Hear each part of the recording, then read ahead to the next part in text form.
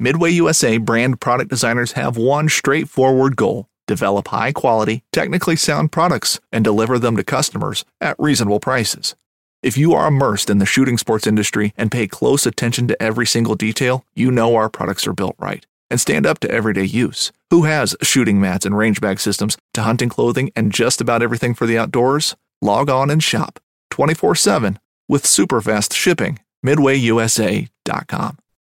The 1911 is one of the most iconic firearms in history.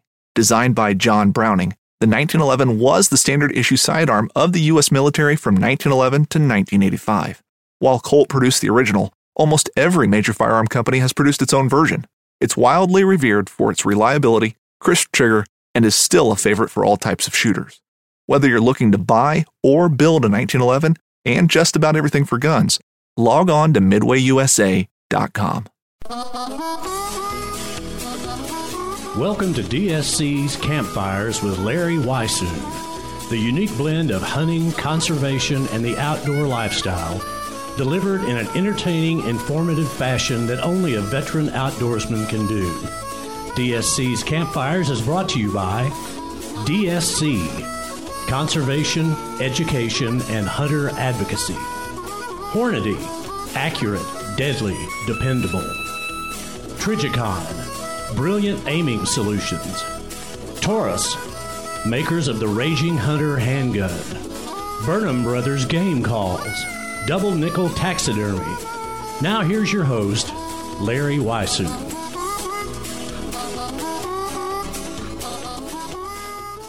Welcome to the Thanksgiving week campfire podcast. Hope everybody's had an absolutely fantastic Thanksgiving, spending time with family and friends. And for those of y'all that live in areas where there's hunting to be had, hopefully you've been able to get out and do a lot of great hunting, and in the process of that have taken the buck of your dreams and also a whole lot of venison for the freezer. We live in Texas, or at least I do, and we've got lots of great hunting still to be had in the next several weeks with an MLD program that we have on our property that I lease out in western Texas. We can actually hunt until the end of February, so lots of good hunting still to be had. But wanted to visit this week in particular a little bit about rattling whitetail deer and the kind of hunting season I've been having. And with me, I've got a very special guest, Mr. Brandon Houston. Brandon and I do a lot of things together, and Brandon does all the social media for me. And I'll have to tell you that we put a post up that showed me rattling that Brandon put up, and the last time that we looked, we had like 6.5 million views. We've had over a reach of somewhere over 10 million. So I don't know what we did right, Brandon, but whatever, we've gotten response from literally all over North America and a few of our friends that live offshore. But and it was nothing but me sitting there rattling and grunting a few times. So it's that time of the year, though, isn't it? Everybody loves rattling. I mean, isn't that what everybody does? I mean, how can you call yourself? Everybody does it, to be honest with you. I mean, if you're a whitetail hunter, you have to be rattling. I mean, if the low pressure and cold weather doesn't make you want to put a set of antlers in your hands and get run over by a nice mature deer or a young one that's eager and ready to go, I don't know what else can get your blood pumping. But we did do something right on that post. I think last night when I looked, it was at 7.5 million. 7.5 million. And it was a reach of over 10 million. And that, that springboarded everything else that we've posted and put out there since we've pretty much been on the road the last 3 weeks. I don't know. I went back and looked. I have no earthly idea what we did different. We used the same hashtags. We tagged the proper people. I don't know what it was, but hey, I just like to say maybe it's just your rattling. I think it's the rattling. I think it's just the fact that there's really no speaking involved other than I think I may have grunted a time or two while I'm banging the antlers together, and you can't even see it's really me other than you can see it over the shoulder, and you can see my white beard, and you can see the hat and that kind of thing. Of course, you can see the Trijicon scope out in front, and if you look real close, I think you might be able to see the Hornady DH that they use as a logo. But it's amazing. We've been involved in social social media now for a while, and I think it's the timing and in terms of people thinking in terms of as you said, maybe it is the rattling that they're thinking about, or, wondering what in the world I was doing banging two antlers together. That may have had a part to do with it, particularly in some of those areas, because I'm sure out of those 7.5 million views that we've had, hopefully all of them were deer hunters. And if not, I got a feeling we've educated a few, and I got a feeling even some of those that are serious deer hunters were going, oh my gosh, he's rattling. And maybe we need to be trying to do some of the same thing this time of the year. Well, and I think, too, I think you hit the nail on the head. That video was posted pretty early. Yes. And a lot of places, particularly in Texas, people were probably going, what in the world is Larry doing? If my mind serves me correctly, I think it was about 85 degrees that day.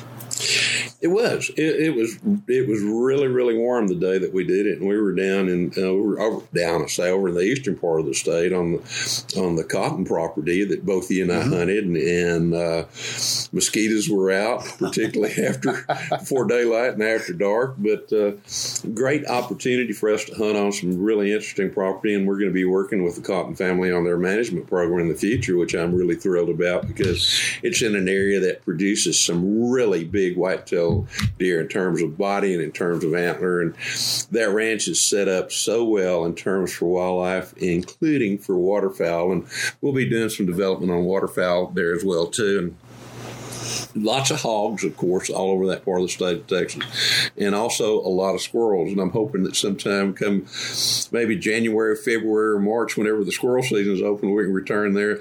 And then, too, we'll have an opportunity to kind of look at the vegetation to see what might need to be done in terms of nutrition during that time frame. But it's a beautiful, beautiful piece of property.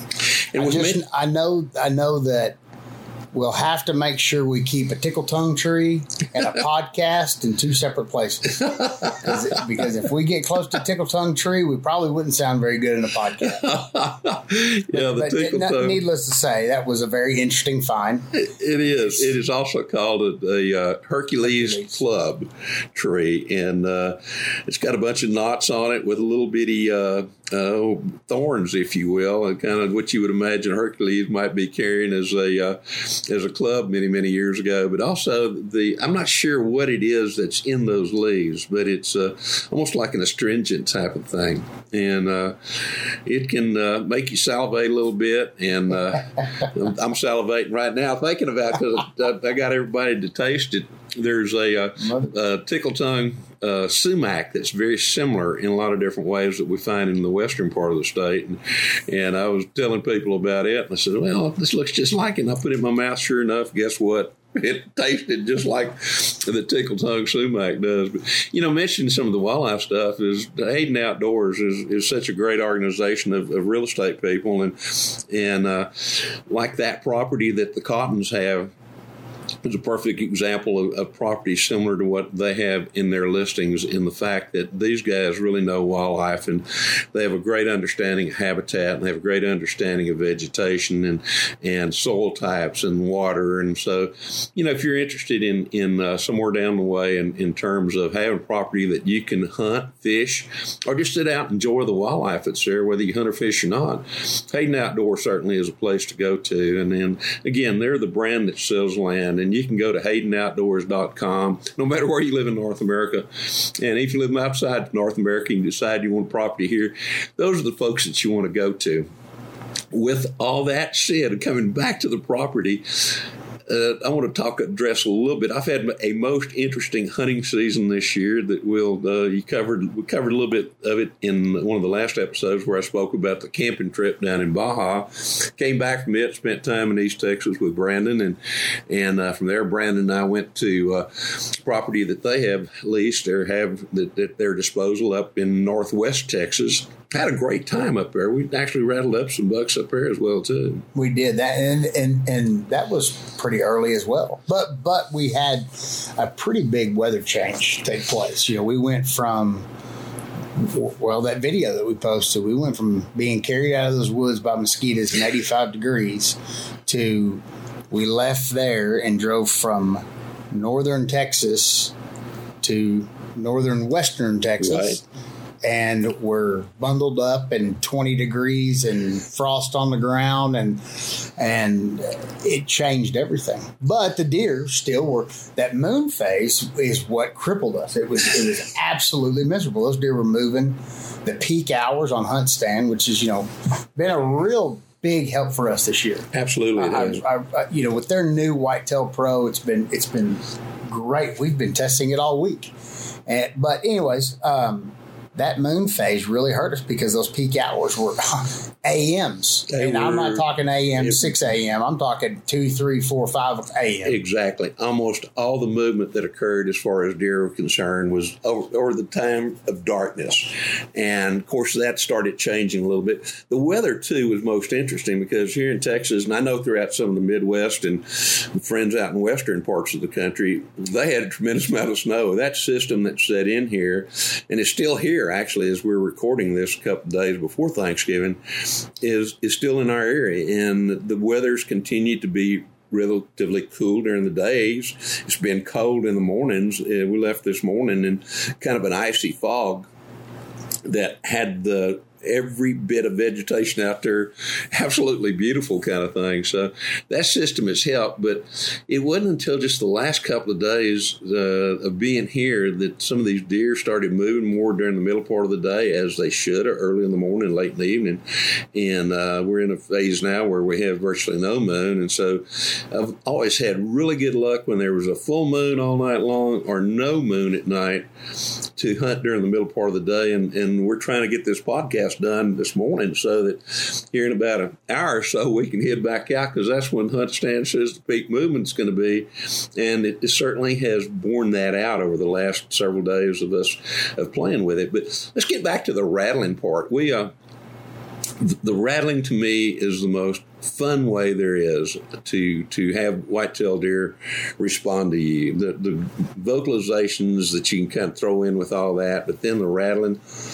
And rattling works anywhere you have whitetail deer. It works better where you have a lot of bucks. And the property that we're on is extremely well managed, has been well managed from the livestock and the wildlife side now for probably about 18 to 20 years. And it's really starting to show the effects, because the buck-doe ratio on this property is about 1 buck to every 1.2 does. And then when you hit the horns together, and I know they're antlers, but they're rattling horns during the regular time of when we're hunting. But when you hit those antlers together, horns together, the more bucks that are out there that can hear it, the greater the opportunity is that one or more will respond. Well, yes. And one of the most important things, if you're going to rattle, and you know this, is you have to know where your wind's at. You have to be able to see that downwind side. I don't care where those bucks are going to come from or where you think they're going to come from. No matter what, they're not going to stop until they get to that downwind side. And they're going to make their way downwind. I mean, how many times in the past 2 weeks have we had bucks just circle us and circle us and circle? They can darn, I mean, last night, you hit the horns together for a matter of 2 seconds, 3 bucks darn near ran us completely over, but never stopped until they got to your right-hand side, which is exactly where that wind was at. Exactly. To me, that's one of the reasons when you set up, you always want to be looking downwind to some extent. But when you set up, always have shooting lanes to your left, to your right immediately, and then at a quartering of that to where you can see those deer when they come in. Maybe you can stop them with a grunt or something, if not the first one, the second time, because even though we use Scent Guardian, which is absolutely fantastic, and the deer really, I've had deer circle me several times since we've been here, as have you, and trying to get our scent. But you always want to be watching, because you know once that buck gets downwind, there may be something there that you're not aware of that he can pick up, the human odor, or maybe your gun oil, or something that's not quite right. And that really is a key to get them sending off in another direction kind of thing. So I'm very fortunate. I taught myself how to shoot left and right-handed many, many years ago. And so I've shot just as many deer left-handed, even though I'm right-handed, so I can switch either way, because you know that deer's going to come downwind, but you don't know whether it's going to come around to your right or whether it's going to come around to your left kind of thing. Well, I've always kind of looked at rattling and deer coming in downwind, kind of like a human. You know, they always say when you take away one of our senses, it enhances our other senses. And I feel like when a buck comes charging into an area, his senses are enhanced. His vision, he's honed in on the sound. His nose, he's looking for that doe. He's looking for those bucks. And if he can't see them, he's blinded. So he's got to use his nose. And if he can get downwind and find that scent trail, then he can use his eyes to get there. And so I think that's what pinpoints us. I mean, but to what you were saying, how many times have we rattled up deer this last 2 weeks where, you know, we're pretty big fellers. And we've set up against trees that are, you know, the size. I've had toothpicks bigger than that. Exactly. And they still come right in. But the moment they get downwind, they pick up. And it could be, like you said, your gun oil. Exactly. You could have wiped your thumb. You could have eaten a glazed donut, wiped it on your britches, and that's what they pick. I mean, it's anything that's not what they know they should be smelling from what they're hearing. You're right. Deer live by their eyes, their ears, their nose. They pay attention to what they hear. They pay attention to what they see, but they truly pay attention to what they smell, because even if they see and hear, they'll confirm with their nose whether or not it's dangerous. So again, that's one of those reasons when you set up, always set up so you can see downwind, but where you can see those bucks before they get directly downwind of you. And it doesn't make a bit of difference whether the wind's blowing just a minorest of amount or if it's blowing quite strongly. Usually, though, what happens is when you get this very minor wind, like a 1, 2, 3 mile an hour wind, you have a tendency for that wind to swirl when you're in the brush or in the woods. So take that in consideration as well, too. As far as timing is concerned, we've rattled up bucks at first light. We've rattled up bucks late in the afternoon. We've rattled up a fair number of bucks, particularly during the time frame when that activity feeding period is at its highest during those peak feeding years. It just seemed like the deer are much more active at that point to begin with.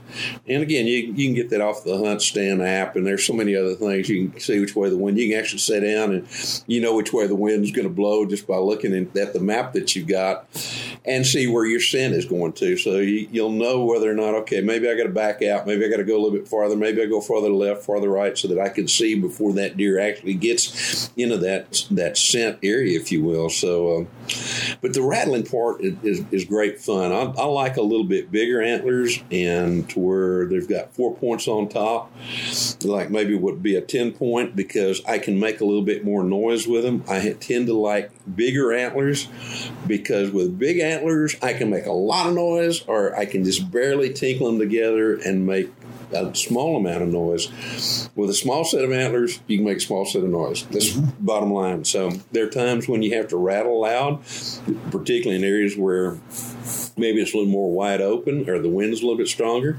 And so you want to rattle a bit louder when you're in tight brush and there's not a whole lot of wind movement. Maybe you want to rattle a little softer. You maybe want to rattle for 30 seconds and put them down. If that works, continue doing it. If it doesn't, keep rattling.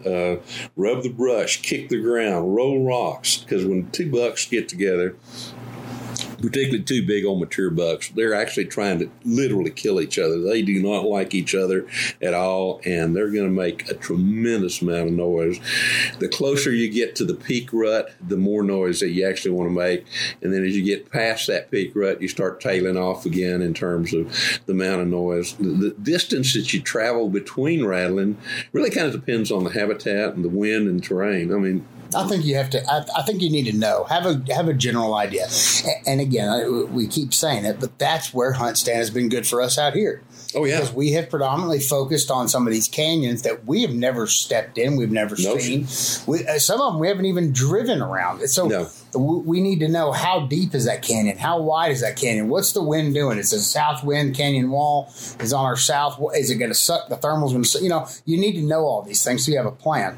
You know, and to the horns, I couldn't agree more. But also too, one of the things I found is I got a set of rattling antlers that I've had for a while, and it's just a mainframe 10.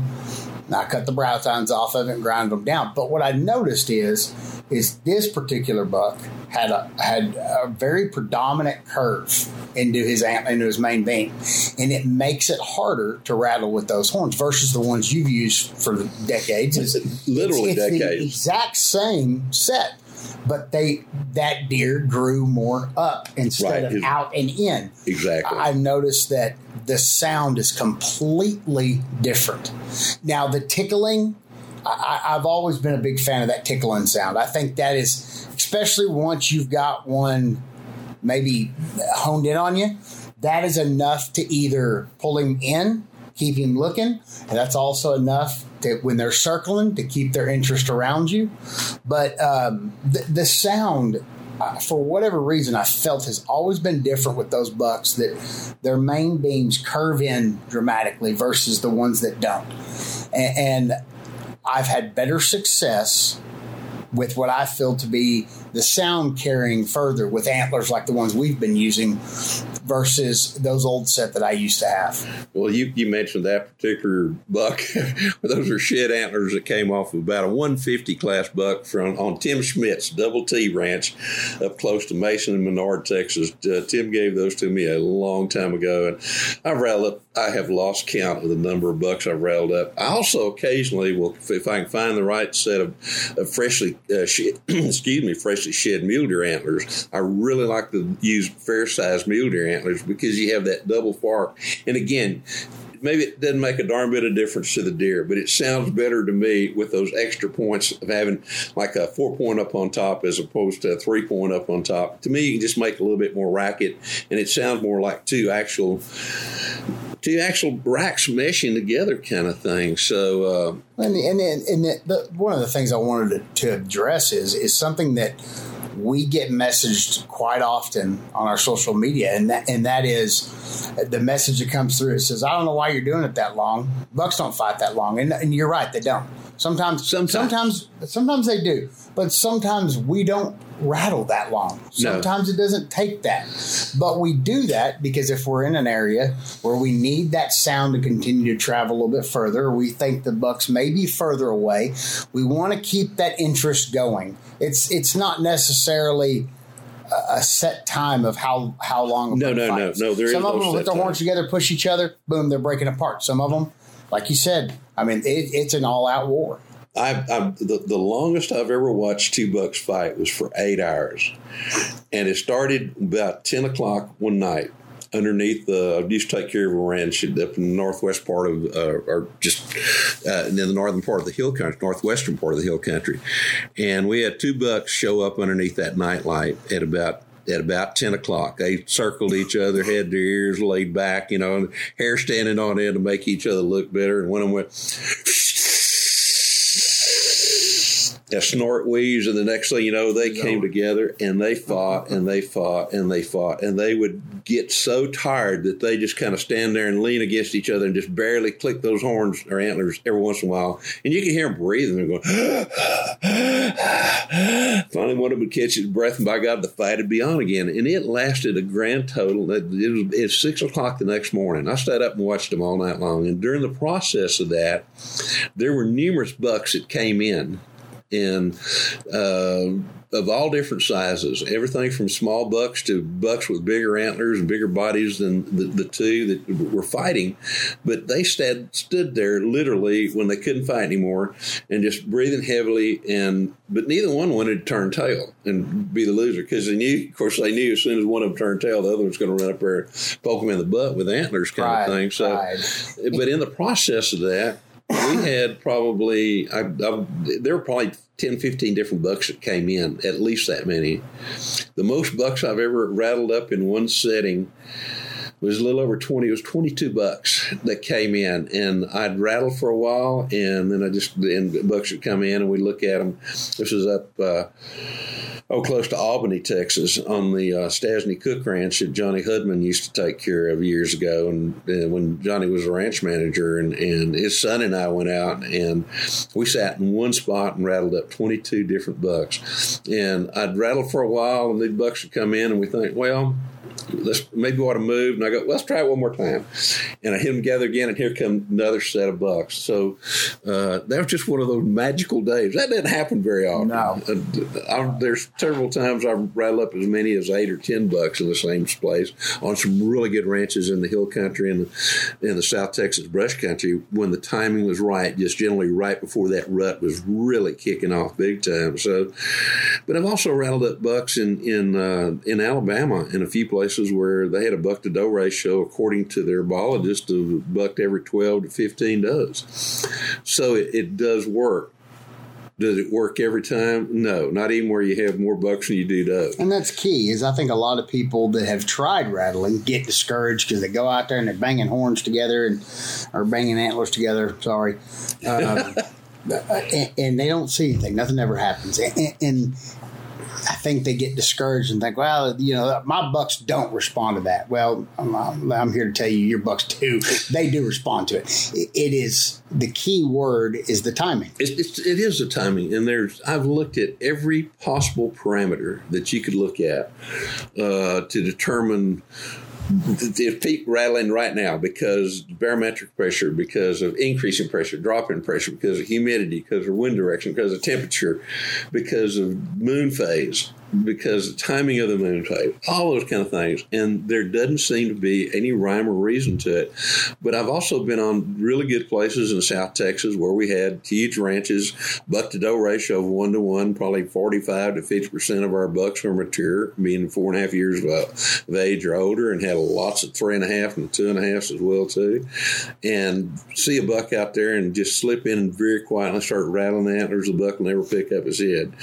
Move 500 yards, do the same thing, find a buck and hit the antlers together, and they don't pay a bit of attention and do a long kind of a circuitous thing to where by 11 or 12 or 1 o'clock, I'm back to where I started from. And I go, well, shucks, let's just see what happened. Hit the horns together. And guess what? That buck that earlier that morning paid no more attention, like he couldn't hear me. I watched him run from 400 yards to come to me. And I've seen that happen several times. So, but it wasn't one of those days to where peak activity was noon. Peak activity was in the morning, supposedly. So, all those things, there's no rhyme or reason to it at times. It's like, why do they respond? Do they respond because they're trying to get a doe away from them? Are they responding simply because they want to fight? Are they trying to see what other bucks are in the area? Or they want to get rid of the competition by ramming them while they're fighting them? I have no idea because there's so many different variables in that. All I know is that if I do this, and this, and I do it throughout the day, sometimes if I have bucks in the area, I am going to have a buck, particularly if his testosterone level is up, I'm going to have a buck respond. Bucks come to antlers because they want to come to antlers. Beyond that, I can't tell you why that peak is at a certain time or why it isn't. They're no different than us. I guess. Why do you choose to get up and walk over and grab a Dr. Pepper out of the refrigerator right now, but you don't tomorrow? I mean, they're no different than us. I think, especially when you start talking about mature bucks, they're just like mature men. They're stubborn. I'm not going to pick my head up. I don't care about them youngsters fighting. I'm going to eat right now. Exactly. Let me get a little food in my belly, then I'll go over there and teach you a lesson. I've always thought that that's how it is. And the more you watch deer, the more you study deer, the more you start looking at all these things, well, it just ends up being the fact of the matter. It's being at the right place at the right time. I just get to take Bob Folkrock, a very dear old friend of many years. Bob and I were on the Redhead Pro Hunting team for years, back when Johnny Morris just basically had the one store in Springfield, and he and I helped open a whole bunch of the stores and used to give seminars and all that kind of thing. And every once in a while, somebody'd ask Bob about patterning a deer, and Bob says, "How you going to pattern that deer if he doesn't know where he's going to be 5 minutes from now?" Kind of thing. And there is some of that. I'm sure there's some kind of rhyme or reason with deer movement. Obviously, because, we were talking about hunt stand, you look at the activity periods and the feeding periods and all that kind of thing. But there is that fact is, does he know where he's going to, wakes up in the morning or being out all night, does he know where he want to go? Some instances they may, because maybe the rut's going on and there's a food plot and the does are hanging around the food plot, or there's a cornfield that still has corn in it, so he knows there's something to eat. Or if the rut's going on, he knows there's going to be does around there. So, there is some of that reasoning, I'm sure, going on within those bucks. But to know for sure where one of those scoundrels is going to be at any given time, even with trail cameras and everything that we have these days, I learned a long time ago that I've dealt with a lot of white-tailed deer in a lot of kind of circumstances, in lots of situations, in lots of habitat, and lots of terrain. And just about time you think you got one figured out, he's going to teach you a new lesson. I'll make a liar out of you. He's going to make a liar out of you. Well, like yesterday. Yesterday, you and I were walking a little bit more of a high country, and it was riddled with rubs and scrapes. And, of course, after a couple hours of rattling, we both kind of dawned on us and went, hey, wait a minute.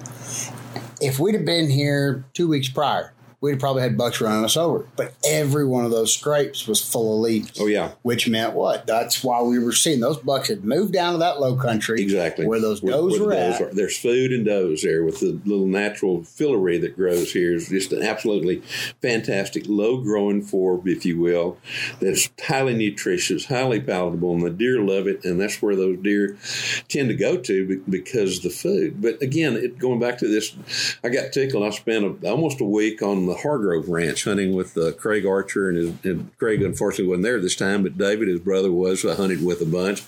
And when I got there, David told me, he said, Larry, said, we got a really good buck. He said, this buck has been seen in this same area every day for the last 7 mornings. He said, I've never said this because I never know for sure where the buck's going to be. He said, but I feel like I got this one tied down for you. So I was going, oh my God, this is fantastic, because I also hunt mule deer on that property. And I thought, cool thing is, mule deer season's open. At the same time, I'm going to go shoot this whitetail tomorrow morning. I'll have 4 days to scout for mule deer, whether I shoot one now or shoot one later when I return. We spent, Jeremiah Bennett and I spent untold amounts of well, not untold, but I mean numerous hours each day hunting all day long from this same area, same blind in some instances, and never ever saw any hide or hair of that. And those guys, too, had trail cameras down. And deer had been on trail camera walking to a food area every day. And when we got there, I don't know where he went. Have no earthly idea. He just totally disappeared, left. We hunted 5 days. And you would have thought sometime in that 5 days, because we hunted from before daylight to after sunset, hoping to find him, because legal shooting time is like a half hour before sun up and half hour after sunset. Camera time is a little bit in between there, but we never saw that deer. I have no earthly idea where that deer went, or I know he's still there because it's a great big old ranch and there is no hunting pressure on there. We were the only hunters there. There's no poaching pressure in that area. So, for whatever reason, I guess the fact that David made the statement that we got this one tied down and you're going to be able to find him in the morning, after that, there he went. He's gone. Same thing happened last year with that buck you took with me. Oh, I had same thing. You're right. The same feeder every day for 2 months. And I go out there 2 days prior to your arrival, and where's this deer at? He's decided he's going to start feeding on a completely different side of the ranch.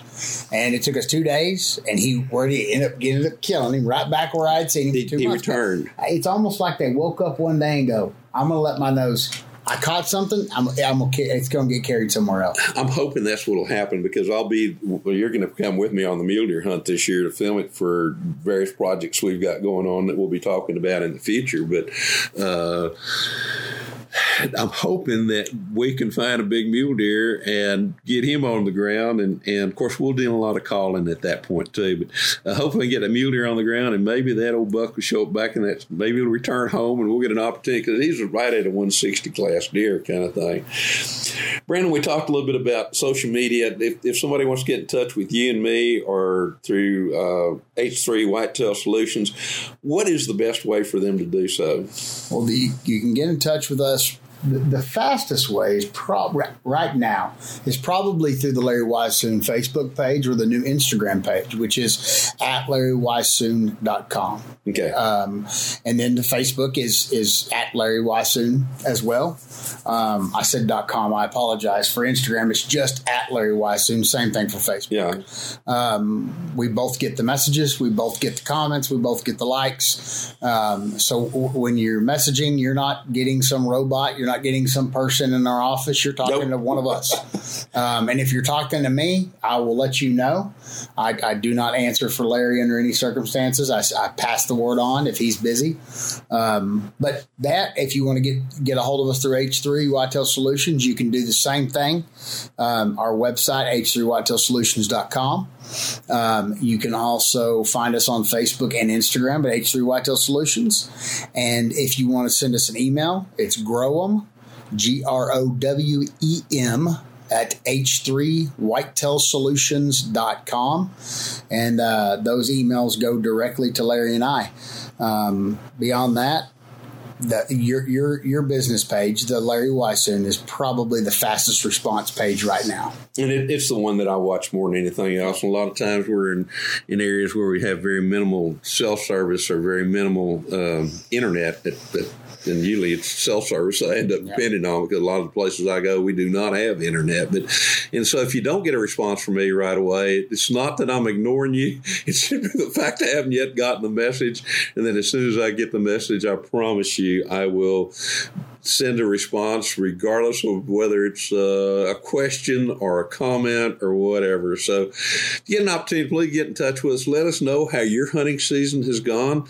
We're into Thanksgiving week, and across the country, probably the whitetail rut's been going on for a little bit, and there are a lot of areas where the whitetail rut will continue going on now for pretty much the next month.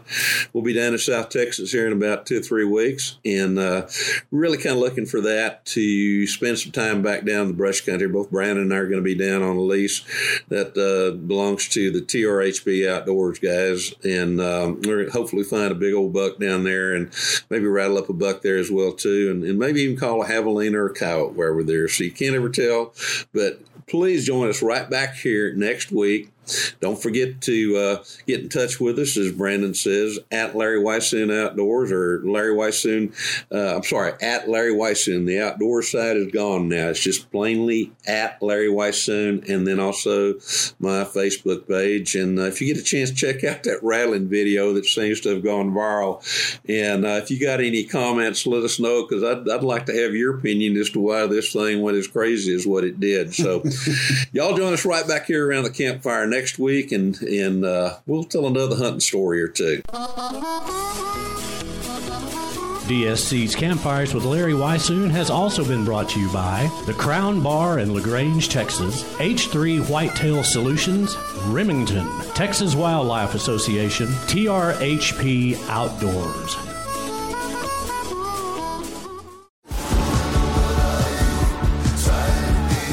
Pursuing wild game in wild places. Tune in to Hunt Stand Presents Saturdays at 8:30 p.m. Eastern. Waypoint TV, the destination for outdoor entertainment.